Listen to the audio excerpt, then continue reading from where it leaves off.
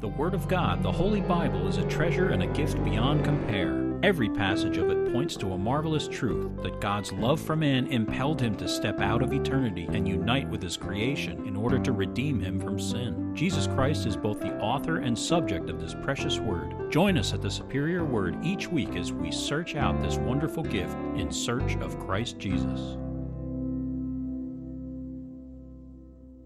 Psalm 80, to the chief musician set to the lilies, a testimony of Asaph, a psalm. Give ear, O shepherd of Israel, you who lead Joseph like a flock, you who dwell between the cherubim, shine forth. Before Ephraim, Benjamin, and Manasseh, stir up your strength, and come and save us. Restore us, O God, cause your face to shine, and we shall be saved. O Lord God of hosts, how long will you be angry against the prayer of your people? You have fed them with the bread of tears and given them tears to drink in great measure. You have made us a strife to our neighbors, and our enemies laugh among themselves. Restore us, O God of hosts. Cause your face to shine, and we shall be saved. You have brought a vine out of Egypt. You have cast out the nations and planted it. You prepared room for it and caused it to take deep root, and it filled the land. The hills were covered with its shadow, and the mighty cedars with its boughs. She sent out her boughs to the sea and her branches to the river. Why have you broken down her hedges, so that all who pass by the way pluck her fruit? The boar out of the woods uproots it, and the wild beast of the field devours it. Return, we beseech you, O God of hosts. Look down from heaven and see, and visit this vine and the vineyard which your right hand has planted, and the branch that you made strong for yourself. It is burned with fire, it is cut down. They perish at the rebuke of your countenance. Let your hand be upon the man of your right hand, upon the Son of Man whom you made strong for yourself. Then we will not turn back from you. Revive us, and we will call upon your name. Restore us, O Lord God of hosts. Cause your face to shine, and we shall be saved. We're in Deuteronomy 27, 1 through 11 today. We're going to find out exactly why the psalmist needed to pray the way he did in that psalm when we go through this, and especially the next 7 sermons, which will be in Deuteronomy 28. It's a very mournful chapter. This is setting it up right now in chapter 27. We saw the first half last week. This will finish the chapter. But the history of Israel is a very sad history because of the law that they placed themselves under when they agreed to the terms that the Lord set forth. Okay, they only have themselves to blame because they agreed to it, but it's a sad history, and we're going to be seeing that in the next, like I said, today in the next 7 sermons. So keep these things in mind and know that despite Israel's unfaithfulness, God has remained faithful to them. And that's the important thing to get out of all of this. All of the destruction, all of the death, all of the sadness is something that has occurred because of their disobedience. But the Lord promised faithfully to keep them as a people, and he has done so. And that is a template of your salvation, is that the Lord is keeping us despite the things that we do after being saved, because he is a gracious God, and he has made the covenant with us in his blood, in the blood of Christ Jesus. So keep that in mind as we read or go through this sermon and the next 7 sermons. All right, from Deuteronomy 27, 11 through 26. And Moses commanded the people on the same day, saying, These shall stand on Mount Gerizim to bless the people when you have crossed over the Jordan, Simeon, Levi, Judah, Issachar, Joseph, and Benjamin. And these shall stand on Mount Aval to curse, Reuben, Gad, Asher, Zebulun, Dan, and Naphtali. And the Levites shall speak with a loud voice and say to all the men of Israel, Cursed is the one who makes a carved or molded image, an abomination to the Lord, the works of the hands of the craftsman, and sets it up in secret. And all the people shall answer and say, Amen. Cursed is the one who treats his father or his mother with contempt. And all the people shall say, Amen. Cursed is the one who moves his neighbor's landmark. And all the people shall say, Amen. Cursed is the one who makes the blind to wander off the road. And all the people shall say, Amen. Cursed is the one who perverts the justice due the stranger, the fatherless, and widow. And all the people shall say, Amen.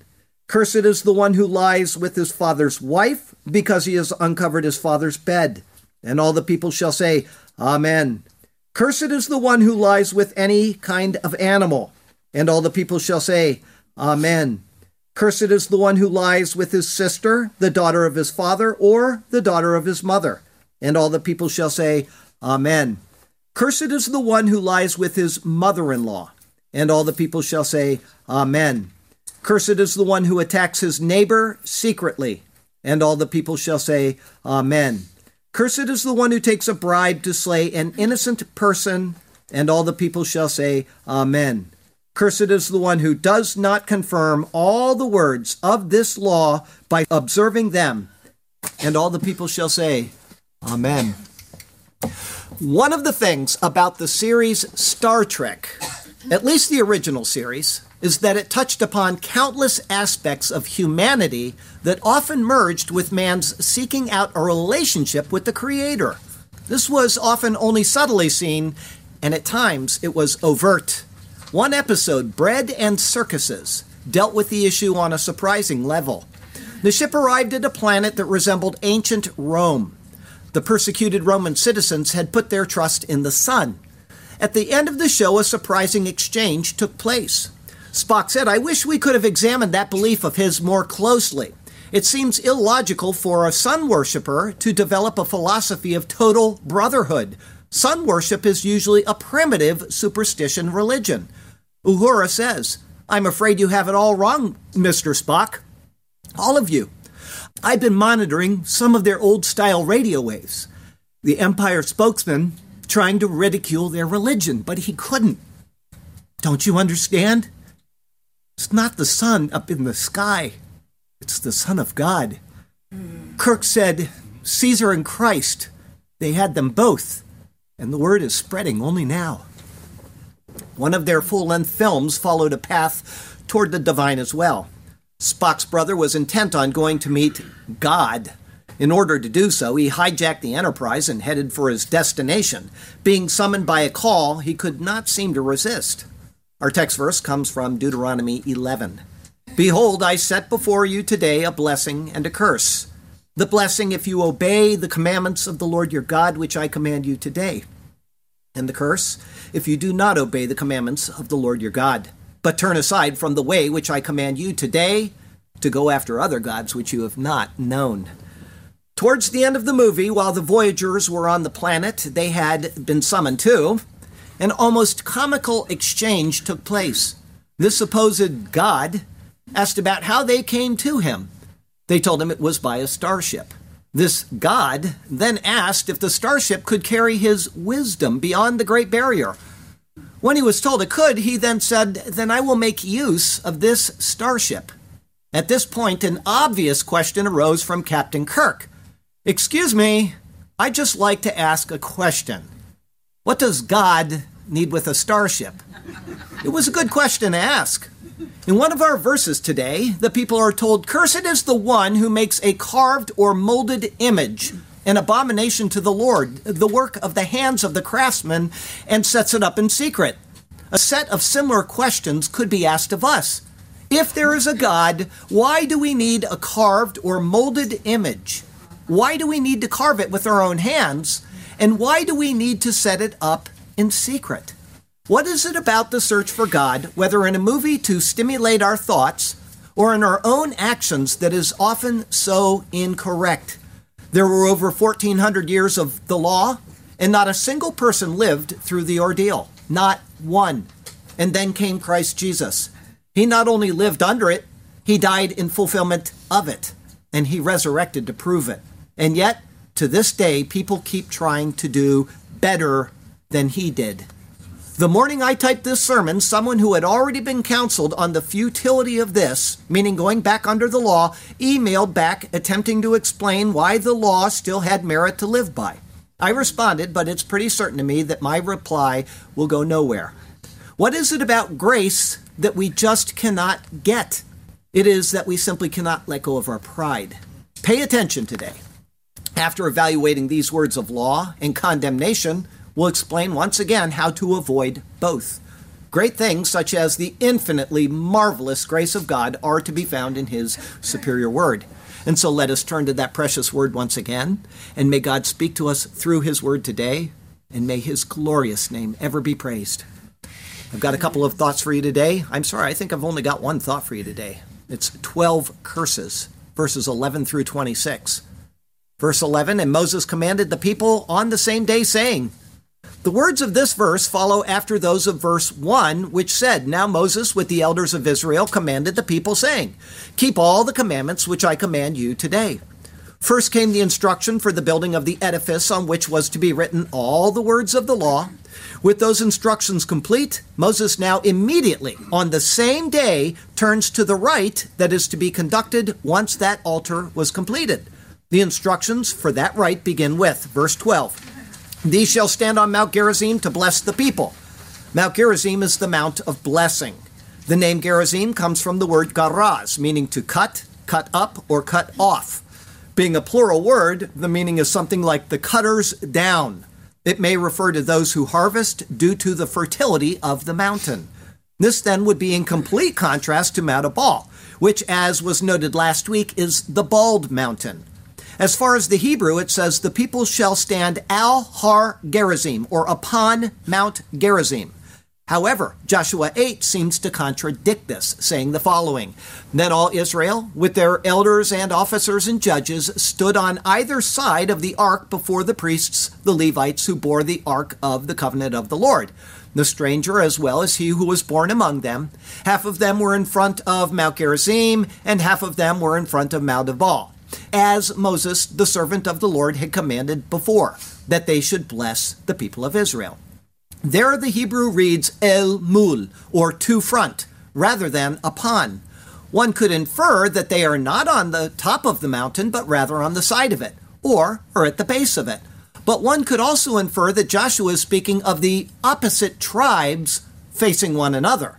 Thus, they could all be on their assigned mountain while facing to front those on the other mountain. In whatever way they were actually situated in Joshua, Moses now substantially repeats the thought of verse 27:2, verse 12, when you have crossed over the Jordan. In verse 27:2, he says, in the day you cross over. Here he says, be'avarechem, or in your crossing over. In other words, it is to be as close to the time of crossing over as is reasonable. From the time they cross the Jordan, it should be a fixed goal to proceed with the building of this altar and continuing this rite. As such, those who are to stand and bless are, verse 12 going on, Simeon, Levi, Judah, Issachar, Joseph, and Benjamin. The Hebrew is more specific. Simeon and Levi and Judah and Issachar and Joseph and Benjamin. Each of these descends from the two wives of Jacob, Leah and Rachel. These were both the free women, not the servants. As such, it forms the same picture as Sarah and Hagar make, which is used by Paul in Galatians chapter 4. The free woman represents the blessing of Christ upon the people apart from the law because of his fulfillment of it. The first four sons noted here are from Leah in order of birth. The last two are from Rachel in order of birth. Next, verse 13, and these shall stand on Mount Ebal to curse. The Hebrew is more specific, using a noun, not a verb, when referring to the curse. Ve'ele ya'amdu al ha-kelala behar Ebal. And these standing upon the curse in Mount Ebal. The law is written on Mount Ebal. Because of the specific wording, it is as apparent as the nose on one's face that Mount Ebal, representing the law, because that is where the law is written upon the altar, signifies a curse. Paul states this explicitly in Galatians chapter 3. He says the following, for as many are as of the works of the law are under the curse. For it is written, cursed is everyone who does not continue in all things which are written in the book of the law to do them. But that no one is justified by the law in the sight of God is evident, for the just shall live by faith. Yet the law is not of faith, but the man who does them shall live by them. Christ has redeemed us from the curse of the law, having become a curse for us. For it is written, cursed is everyone who hangs on a tree, that the blessing of Abraham might come upon the Gentiles in Christ Jesus, that we might receive the promise of the Spirit through faith. Those designated to stand upon the curse are, verse 13 continues, Reuben, Gad, Asher, Zebulun, Dan, and Naphtali. 2 of these are sons of Leah, Reuben and Zebulun. Reuben is designated here to stand on the curse because he lay with Bilhah, his father's concubine, thus forfeiting his rights of the firstborn. Zebulun, simply being the youngest of Leah, was stuck being on Mount Ebal in order to even out the number of tribes. Of the other 4, Gad and Asher were born to Leah's maidservant Zilpah, while Dan and Naphtali were born to Rachel's maidservant Bilhah. Even though the 2 from Bilhah were born first, they are noted not in that order. Rather, they are by order of mother. The sons of Leah, though younger, are listed in birth order, and then those of Rachel, though older, are then listed in birth order. Finally, Zebulun is listed after the sons of Bilhah, but before the sons of Zilpah, even though he was born last in this list. Thus he is put behind Leah, but before Rachel. There is a definite order that is carefully being followed in the listing of the sons, placing Leah, who pictures the law, before Rachel, who pictures grace. The lesson is that only in the fulfilling of the curse of the law can grace then be bestowed. Of these 2 facing mountains, Gerizim is to the south and Eval is to the north. Or, in reference to the layout of the directions in the Bible, Gerizim is to the right and Eval is to the left. Thus it matches the scriptural pattern of the right hand of blessing and the left hand of cursing. For example, and I read this last week, I'm reading it again to you so you get this in your head. When the Son of Man comes in his glory, and all the angels with him, then he will sit on the throne of his glory. All the nations will be gathered before him, and he will separate them one from another, as a shepherd divides his sheep from the goats. And he will set the sheep on his right hand, but the goats on the left. In the state of the 2 mountains, one can see a contrast. The Mount of Blessing is the fertile mountain. The mountain of curse is the bald mountain. Thus there is metaphor being conveyed. Obedience to the Lord will bring blessing to the land, while disobedience will bring a curse. Verse 14, and the Levites shall speak with a loud voice and say to all of the men of Israel. Rather than speak, the word used, anah, signifies to respond or to answer. In other words, when the people are properly situated, that is the cue to respond with their voices. There is an order being followed with one step leading to the next. The word translated as loud is rum. It means to be high or exalted. Thus the voice is to be lifted so that it will carry between the 2 parties standing on each mountain. This is the only time that the phrase kol ram, or voice lifted, is seen in all of Scripture. As was noted in Joshua 8, the ark was in the middle of the 2 companies with the priests that bore it. If all of the Levites called out together, it would be a tremendously loud call. Their number was recorded in the census of Numbers 26, which was just a very short time ago. Now those who were numbered of them were 23,000, every male from a month old and above, for they were not numbered among the other children of Israel, because there was no inheritance given to them among the children of Israel. 23,000 voices being raised is a very loud call. However, there are various interpretations as to who actually does the calling. Is it the Levites on Mount Gerizim? Is it the Levitical priests in the middle? Is it some of the Levites in the middle? The account is not specific except to say the Levites. Hence, there is no reason to assume that it is only the priests, but rather the entire congregation of Levites who are standing on Mount Gerizim. If so, it would be an immense lifting of the voice so that it could easily be heard a very long distance away. Of the scene before us, Kyle states the following. See if you can find the error in his wording. From the expression, all the men of Israel, it is perfectly evident that in this particular ceremony, the people were not represented by the elders or heads, but were present in the persons of all their adult men who were over 20 years of age. And with this, Joshua 8:33, when rightly interpreted, fully harmonizes. First, neither account says anything of the age of the men. Secondly, the term Kal Ish Yisrael, or all men of Israel, doesn't mean only the men. Rather, Joshua 8 goes on to say the following.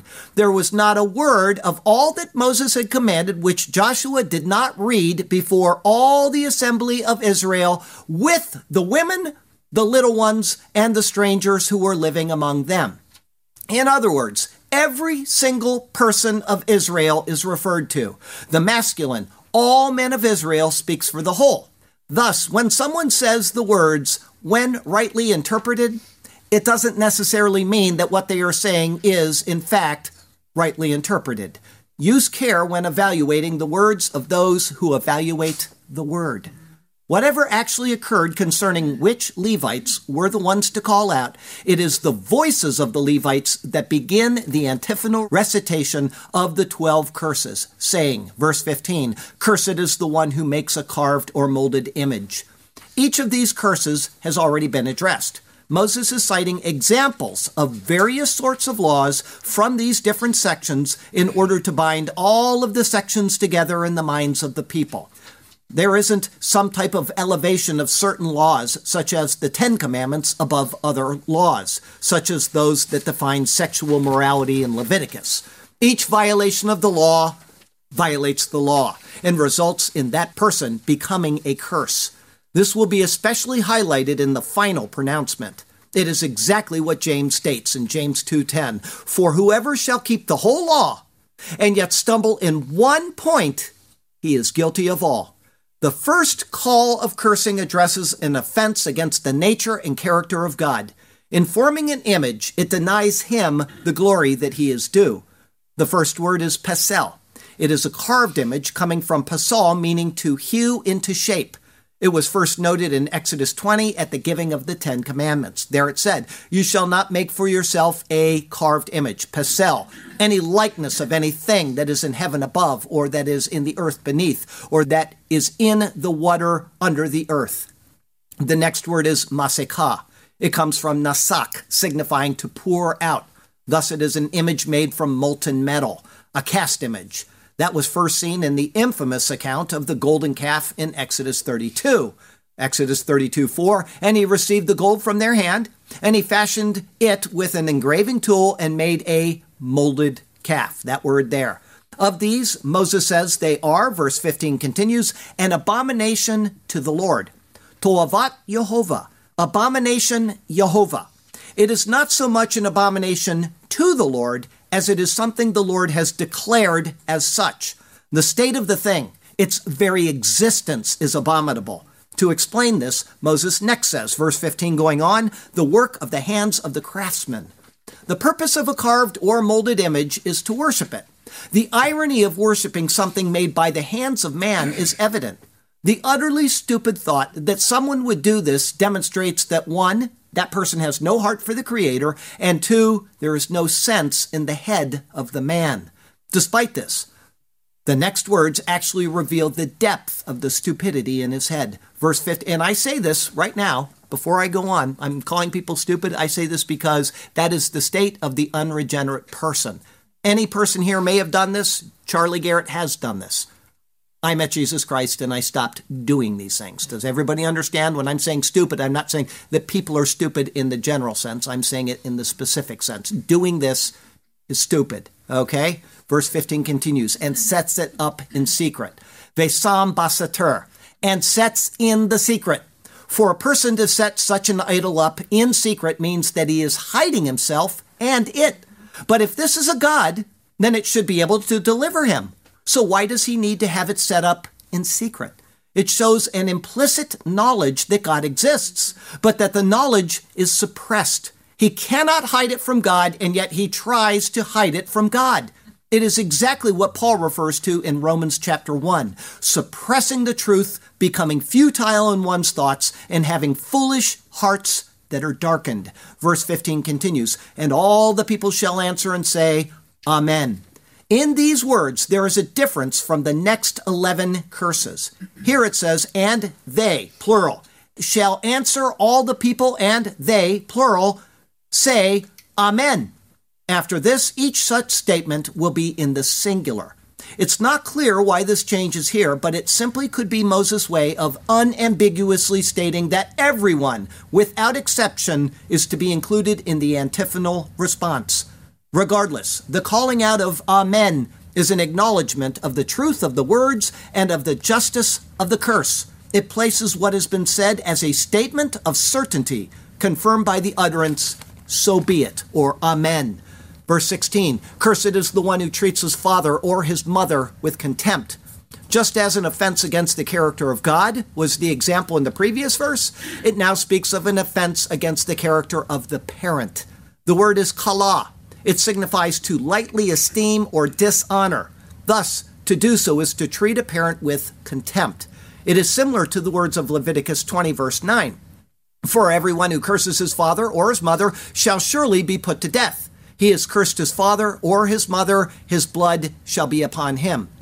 The word there is similar, but it's not the same as stated now by Moses. It is kalal instead of kala. It means to despise.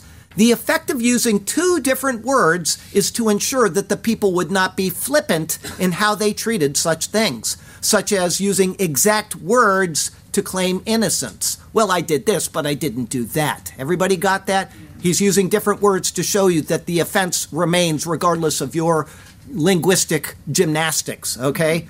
In other words, a general precept arises from Moses' use of multiple words, thus bolstering the words of the fifth commandment. Honor your father and your mother. For those who fail to do so, the call out is that they are a curse as such. Verse 16 continues, and all the people shall say, Amen. Ve'amar kal ha'am amen. And shall say, singular, all the people, Amen. It is in this singular manner that the rest of the antiphonal responses are directed to be made. Next, verse 17. Cursed is the one who moves his neighbor's landmark. And all the people shall say, Amen.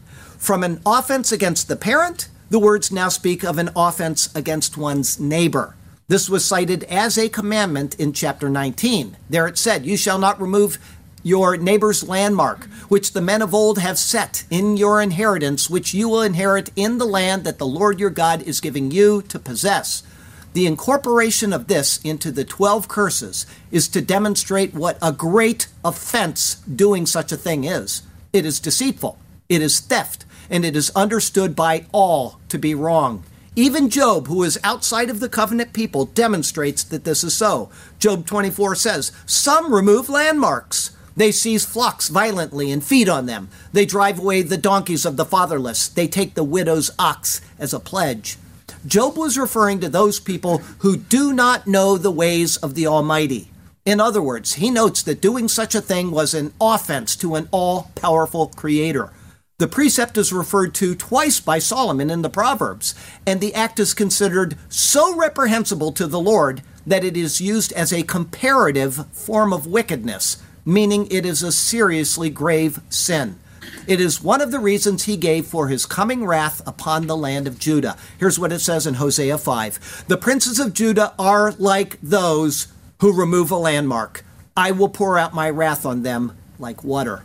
From conduct towards one's neighbor, Moses now turns to conduct towards the helpless, saying, verse 18, cursed is the one who makes the blind to wander off the road. And all the people shall say, Amen. The words here are similar in thought to those of Leviticus 19:14. There it says, you shall not curse the deaf, nor put a stumbling block before the blind, but shall fear your God. I am the Lord. This is certainly referring to actual blindness. But both the Lord and Moses have spoken of blindness in a spiritual sense as well. The Lord first said this in Exodus 23, and you shall take no bribe, for a bribe blinds the discerning and perverts the words of the righteous. Later, Moses restated the precept. You shall not pervert justice. You shall not show partiality nor take a bribe, for a bribe blinds the eyes of the wise and twists the words of the righteous. As such, this must extend to deception of those who simply don't see or know concerning a particular matter.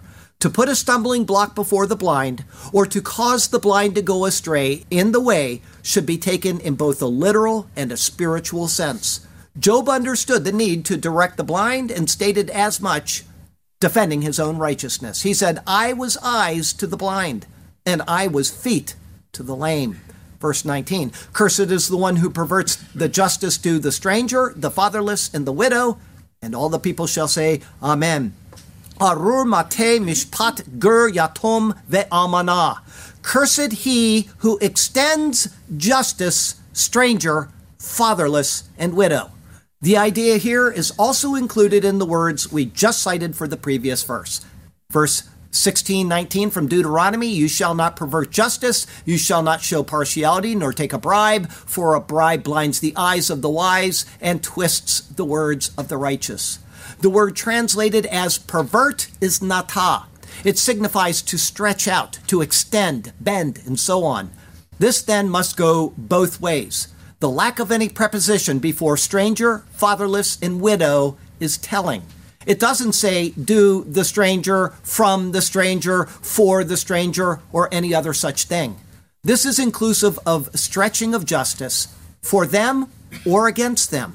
In Exodus 23, we read of both. You shall not show partiality to a poor man in his dispute. And then from Exodus 23:6, you shall not pervert the judgment of your poor in his dispute. The idea here in Deuteronomy covers both thoughts. What is right, and justice is to be blind to the status of the individual. A poor man is never to be given a favorable but unrighteous decision simply because he is poor, nor is a poor man to be abused in justice because he is poor. Jeremiah 5 speaks about the latter. Jeremiah 5:28, they have grown fat, they are sleek. Yes, they surpass the deeds of the wicked. They do not plead the cause of the fatherless, yet they prosper, and the right of the needy they do not defend. Anyone who perverts justice, extending it for the stranger, the fatherless, and the widow beyond what is proper, is cursed. With these laws so far stated, Moses now turns to 4 matters concerning sexual immorality, beginning with verse 20. Before I give you verse 20, the judges of our nation are in big, big trouble right now because of that law right there. They have extended in both directions. They're in big trouble. Verse 20, cursed is the one who lies with his father's wife, because he has uncovered his father's bed. And all the people shall say, Amen. This was stated in Leviticus 18. You do not uncover the nakedness of your father and the nakedness of your mother. She is your mother. You do not uncover her nakedness. You do not uncover the nakedness of the wife of your father. It is the nakedness of your father. That's the literal standard version. In Leviticus 18:7, the second clause explains the first. As the father and mother are one flesh due to their union, a son sleeping with his mother would then uncover both her nakedness and the father's.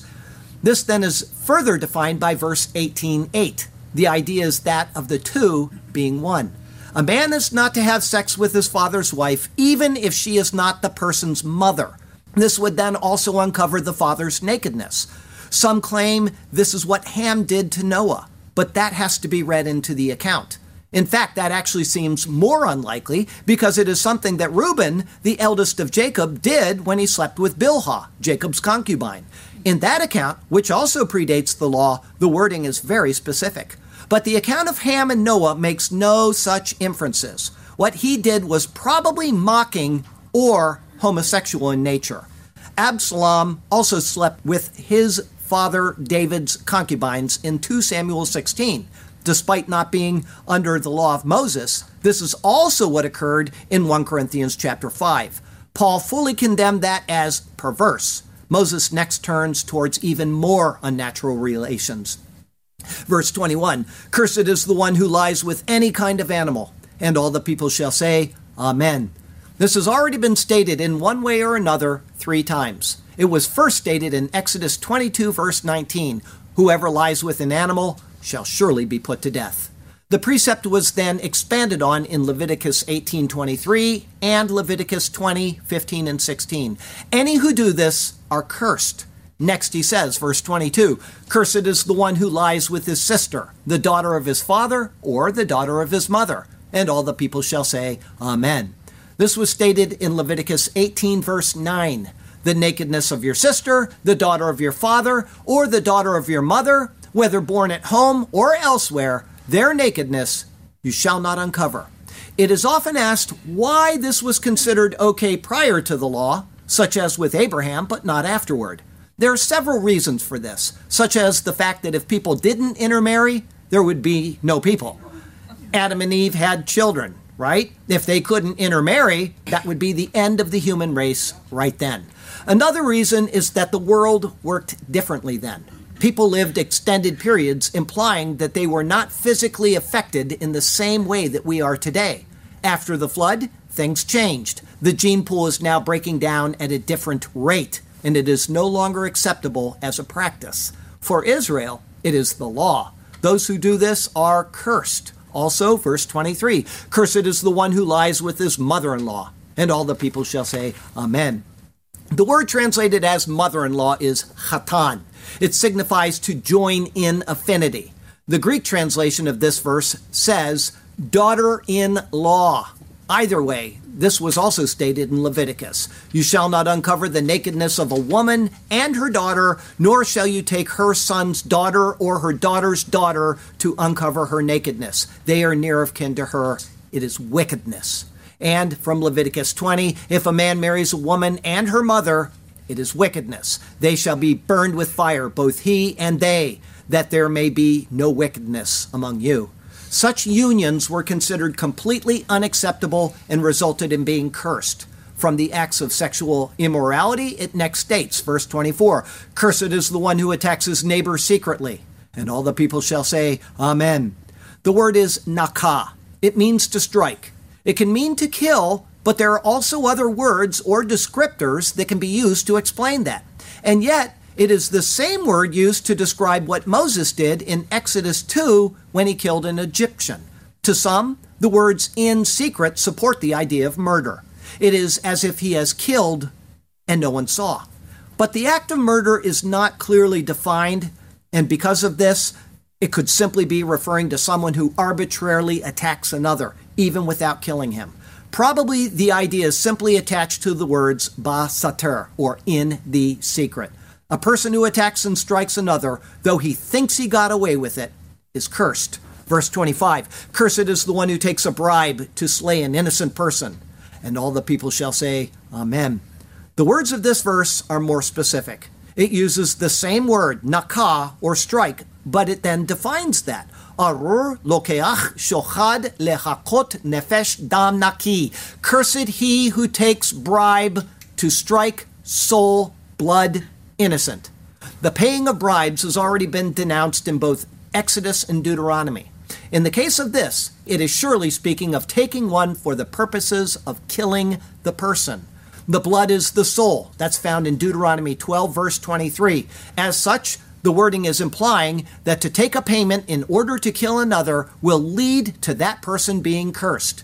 It is an offense noted as occurring in Jerusalem in Ezekiel 22, verse 12, saying, in you they take bribes to shed blood. With each of these statements now made, and all coming from various parts of the law as a summary, but not an exhaustive list of what brings a curse, Moses finishes with bad news for those who think they are okay, because they haven't done any of the previous things. Verse 26 finishes with, cursed is the one who does not confirm all the words of this law by observing them. And all the people shall say, Amen. The word all is not in the Hebrew. You see it there, it's italicized. That means it's not in the original. However, it is implied nonetheless. It says, cursed who does not confirm words, the Torah, the this, to do them. But Adam Clarke instructs us further, saying, the word kol, all, is not found in any printed copy of the Hebrew text, but the Samaritan preserves it. And so do 6 manuscripts in the collections of Kennicott and D. Rossi, besides several copies of the Chaldee Targum, the Septuagint also. And St. Paul, in his quotation of this place, Galatians 3:10, St. Jerome says that the Jews suppressed the word, that it might not appear that they were bound to fulfill all the precepts in the law of Moses. Due to the number of witnesses that say all, it appears that someone may have taken the word out at some point, understanding the magnitude of what is being conveyed. Paul is certainly citing the Septuagint, and the words are very clear. It says in Galatians 3:10, cursed is everyone who does not continue in all things which are written in the book of the law to do them. Now, that Septuagint predates Christ's coming by about 250 years. There's no doubt that word belongs in there, but they took it out because they did not want to admit that they were guilty before the Lord by violating this law. Moses is clearly stating the basis for the precept that James later made and which we cited earlier. If you stumble in one point of the law, you are guilty of all. And this isn't just an attempt to perform all of what is stated in the law and then give up, having attained perfection. One must perfectly do all the law requires and then continue to do so. Anything less brings a curse. And the fact is that none of us can do what the law demands. Of this, Charles Ellicott says the following: "For no man can do all of them, and therefore it is impossible to secure the blessing of Gerizim except through him who bare the curse of the ball." In other words, what we have failed at, Christ accomplished. And in his accomplishment of those things, he took the curse of the law inscribed openly on Mount Ebal upon himself. Does everybody remember the sermon last week if you were here? The altar pictures Christ. Everything about it, every single detail of that pictured Christ. That is what we're seeing here, is Christ fulfilling what we cannot do. Every time I got to the part in this sermon over the past 2 months since I typed it, every time I got to the part about honoring your parents, I was convicted because I don't honor my parents as I should. Every single time I came to that, I would stop and think, man, I'm so grateful for Jesus Christ. I get in arguments with my parents. I disagree with them over things that I should probably agree with, etc. Okay? And that's just one point. But the last point, even if that didn't happen in my life, the last point would be convicting. Because all of the laws, 613 laws coming from the hand of Moses and from the mouth of the Lord to tell us that you must do these things. The man who does these things will live by them. And nobody can do it. And that's why every single one of those people died. They're all in the grave until the coming of Jesus Christ. He took the curse of the law inscribed openly on Mount Ebal upon himself. The meaning of the number 12 is governmental perfection, or perfection of government. The law of Moses was given as the governmental code by which Israel was to live. In order to find life, one would have to perfectly perform these mandates. When Christ came, he gave hints as to something new that was coming. In Matthew 5, he also went up on a mountain, but instead of calling out curses, he called out blessings, 8 of them. Blessed are the poor in spirit, for theirs is the kingdom of heaven. Blessed are those who mourn, for they shall be comforted. Blessed are the meek, for they shall inherit the earth. Blessed are those who hunger and thirst for righteousness, for they shall be filled. Blessed are the merciful, for they shall obtain mercy. Verse 8, the first Bible verse I ever learned because it was on a magnet sticking to our refrigerator. Blessed are the pure in heart, for they shall see God. Blessed are the peacemakers, for they shall be called sons of God. Blessed are those who are persecuted for righteousness' sake, for theirs is the kingdom of heaven. 8 is the superabundant number. As a standalone number, it signifies resurrection and regeneration and the beginning of a new era or order. He was conveying to us that something new was coming, and it would be found in him. Upon conveying his 8 blessings, he then added a 9th. Blessed are you when they revile and persecute you and say all kinds of evil against you falsely for my sake. Rejoice and be exceedingly glad, for great is your reward in heaven, for they so persecuted the prophets who were before you. Jesus was giving them a hint of what was coming. It would be he that would fulfill the law. He would die in fulfillment of it, and then he would return to life, because the man who does the things of the law shall live by them. And the people's turning to him, even if reviled and persecuted, they would find reward in heaven. In this 9th blessing, Bullinger defines its meaning, saying, it is thus significant of the end of man and the summation of all man's works. 9 is therefore the number of finality or judgment. That is perfectly in accord with Jesus' 9th blessing. What is the word that is pleasing to God? What is it that allows man to stand before him with everything to offer while having nothing of his own to offer? What is it that is acceptable at the judgment of man? Jesus himself tells us in John 6, verse 29, this is the work of God, that you believe in him whom he sent. Moses says, "Cursed is the one who does not confirm all the words of this law by observing them." Jesus says, "I have confirmed all of the words of the law by observing them. Now, trust me. That is your work. Simply believe that I have done what you cannot do." As an addendum to our thoughts, the John Lang commentary says, "Not the hearers of the law are justified, but the doers. Vain are the hopes of men founded upon their obedience to the law. The amen is a condemnation upon ourselves and shuts us up to Christ, who alone is set up, established the words of this law to do them, and in whom, therefore, there is blessing instead of the curse." This is true. When we say amen to the law, we simply condemn ourselves. When we rely on and amen the work of Jesus Christ, nothing can ever separate us again from the love of God which is found in him. Be sure to trust him and put your hopes in him. Trusting in your own righteousness will lead only to a sad and bitter end. Thank God for Jesus Christ, who became sin, so that we could become the righteousness of God in him. Yes, thank God for our Lord. Thank you for Jesus. Amen.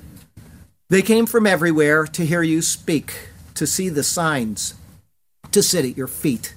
They came with brokenness, with hope to their soul, with different walks of life. They came to the cross. But just how many chose to believe? How many followed and bowed at your feet? How many understood the meaning of the cross?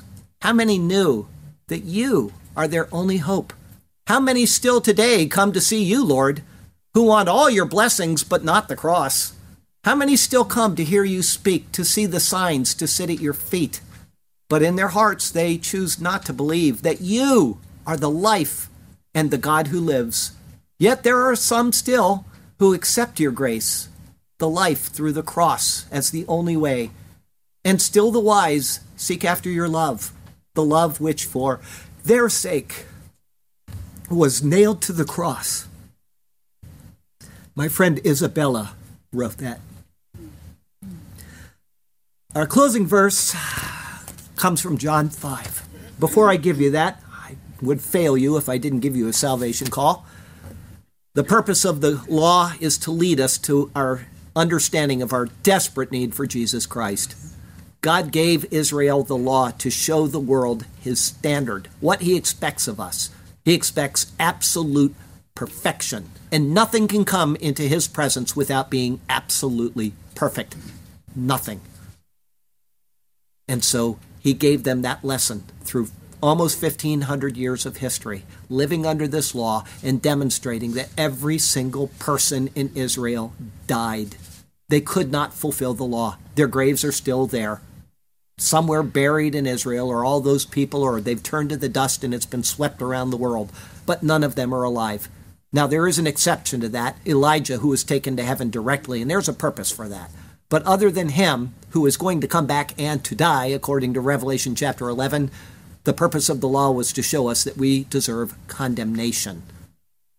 And we needed something more. We needed Jesus Christ, who came born under that law, who lived under that law, and who gave his life up in fulfillment of that law, having never violated any of its precepts.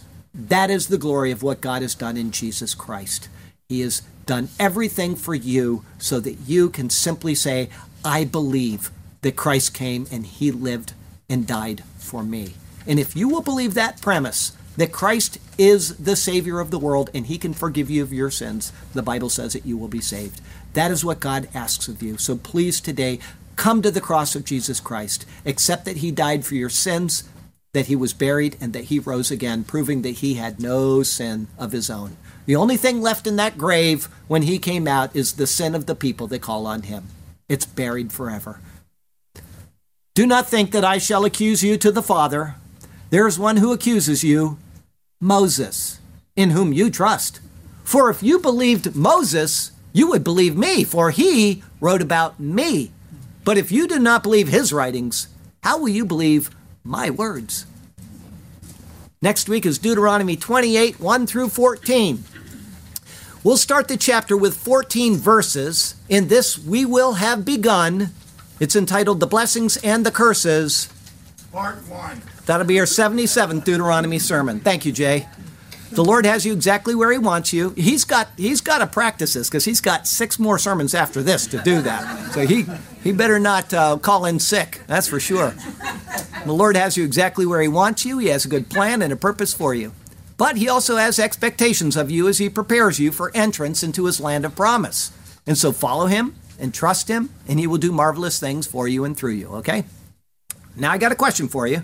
I don't have anything that I bought at the store. They did have 2-for-1 cans, but it was just like beans, and I didn't want to buy beans. So I'll give you a ride on this YF-22 if you can get this question.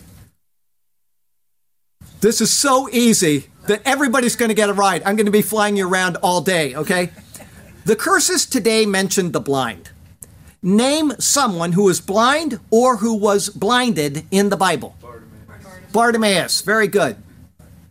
I got like 10 answers. Paul, he was blind dead. So we have all kinds of people. I knew you get. I'll take you all out for a ride. What's that? I was blind, but I'm not in the Bible. Oh, that's true. You were blind and now you see. So there you go. I'll take all of you out for a ride, and we'll do some. Don't bring your vomit bag because I'm really good at this. Okay. Okay. I got a poem and we'll be done. It's called All the Words of This Law. And Moses commanded the people on the same day, saying, "These shall stand on Mount Gerizim to bless the people as directed by him. When you have crossed over the Jordan, Simeon, Levi, Judah, Issachar, Joseph, and Benjamin. And these shall stand on Mount Ebal to curse, so shall it be, Reuben, Gad, Asher, Zebulun, Dan, and Naphtali. And the Levites shall speak with a loud voice and say to all the men of Israel, Cursed is the one who makes a carved or molded image, yes, you bet, an abomination to the Lord, the work of the hands of the craftsman, and sets it up in secret. And all the people shall answer and say, Amen. Cursed is the one who treats his father or his mother with contempt. None who do this will be exempt. And all the people shall say, Amen. Cursed is the one who moves his neighbor's landmark. Such a person's soul is cold and dark. And all the people shall say, Amen. Cursed is the one who makes the blind to wander off the road. The door to hell he will be showed. And all the people shall say, Amen. Cursed is the one who perverts the justice due the stranger, the fatherless, and the widow. That rotten scoundrel has got to go. And all the people shall say, Amen. Cursed is the one who lies with his father's wife because he has uncovered his father's bed. The guy who does this is as good as dead. And all the people shall say, Amen. Cursed is the one who with any kind of animal lies. He is cursed until and after he dies. And all the people shall say, Amen. Cursed is the one who lies with his sister, the daughter of his father, or the daughter of his mother. He has taken the bad course. I guarantee that, brother. And all the people shall say, Amen. Cursed is the one who lies with his mother-in-law. In pain and anguish, his tongue he will gnaw. And all the people shall say, Amen. Cursed is the one who attacks his neighbor secretly. Open and exposed his sins will be. And all the people shall say, Amen. Cursed is the one who takes a bribe to an innocent person slay. He will meet the devil in hell some fearful day. And all the people shall say, Amen. Cursed is the one who does not confirm all the words of this law by observing them. His life will end in turmoil and mayhem. And all the people shall say, Amen. Lord God, turn our hearts to be obedient to your word. Give us wisdom to be ever faithful to you. May we carefully heed each thing we have heard. Yes, Lord God, may our hearts be faithful and true. And we shall be content and satisfied in you alone. We will follow you as we sing our songs of praise. Hallelujah to you, to us your path you have shown. Hallelujah. We shall sing to you for all of our days. Hallelujah and amen. Heavenly Father, thank you for the lesson of the law. Thank you for the images that have been given to us which point us to Christ Jesus, and your love for the people of the world, your forgiveness of the people of Israel who violated every one of these laws, but you gave them the Day of Atonement as a sign of mercy and grace until the coming of the Messiah. And then he came and he lived out this life perfectly, and he gave it up in exchange for sins of all of the people of the world if they will simply believe. Thank you for the simplicity of the gospel. It is a difficult thing for us to do, to give up on our pride and give up on ourselves, but help us to do that so that we will bring honor and glory and blessing to you as sons of God through salvation because of the shed blood of your Son, our Lord and Savior, Jesus Christ. And so it's in his name we pray. Amen. So I was watching a 4-minute video yesterday that just popped up explaining, a guy was asking questions of a rabbi sitting there, and he said, why do Jews not accept the Christian Messiah, Jesus? And then he gave his explanation, and I felt so bad for this guy when he was done. 4 minutes, the number of errors in thinking that he came up with to tell the people that he's responsible for why Jesus isn't the Messiah. And one of the most obvious ones, it's so obvious that you wonder if the guy's ever read through the Torah one time. He said that God would never manifest himself in human form. I mean, the wording is absolutely specific in Genesis chapter 2 that the Lord walked with Adam and Eve in the garden. He was there doing that. Enoch walked with the Lord. But, okay, you might dismiss that as a parable, but you cannot dismiss Genesis chapter 18, where the Lord, specifically, it says, the Lord, Jehovah, and 2 men came up to Abraham and they sat and ate with him. That cannot be spiritualized in any way, shape, or form. And then the commander of the Lord's army, take off your feet, this is holy ground, in a parallel to the bush at Sinai. That cannot be dismissed in any way, shape, or form. The Lord came and presented himself to the parents of Samson, okay, before he was born, saying what to do. These are things that they're known, people call them theophanies or the pre-incarnate Christ, and I reject that. It is a theophany, meaning a manifestation of God, but I do not believe in the pre-incarnate Christ. I believe in the eternal Christ. He is Jesus Christ, who is the master of time and space, and he showed up in his own history to affect these people so that history would lead to himself. There is no way you can get around that and say, I've read and believe this Torah that this man dismissed. And the first thing I did was I said, Lord, please open this guy's eyes. And that was just one of several errors that he made in a very short little thing. And I feel so bad for this. They have rejected, and that's what Jesus said in our closing verse there. Moses wrote about me. You search the scripture and you think you have eternal life? He wrote about me. I'm the one you need to be paying attention to. Never let anybody tell you that the Bible does not speak explicitly about these issues and that it's a book of contradictions and it's a book of that. It's not. This is the pure word of God. 100%. Have faith in this word because the world's getting really bad and it's going to get really badder soon. And as it does, where are you going to put your hope? I'm telling you, this is the only place where hope can be found is in the person of Jesus Christ and what he came to do. God incarnate.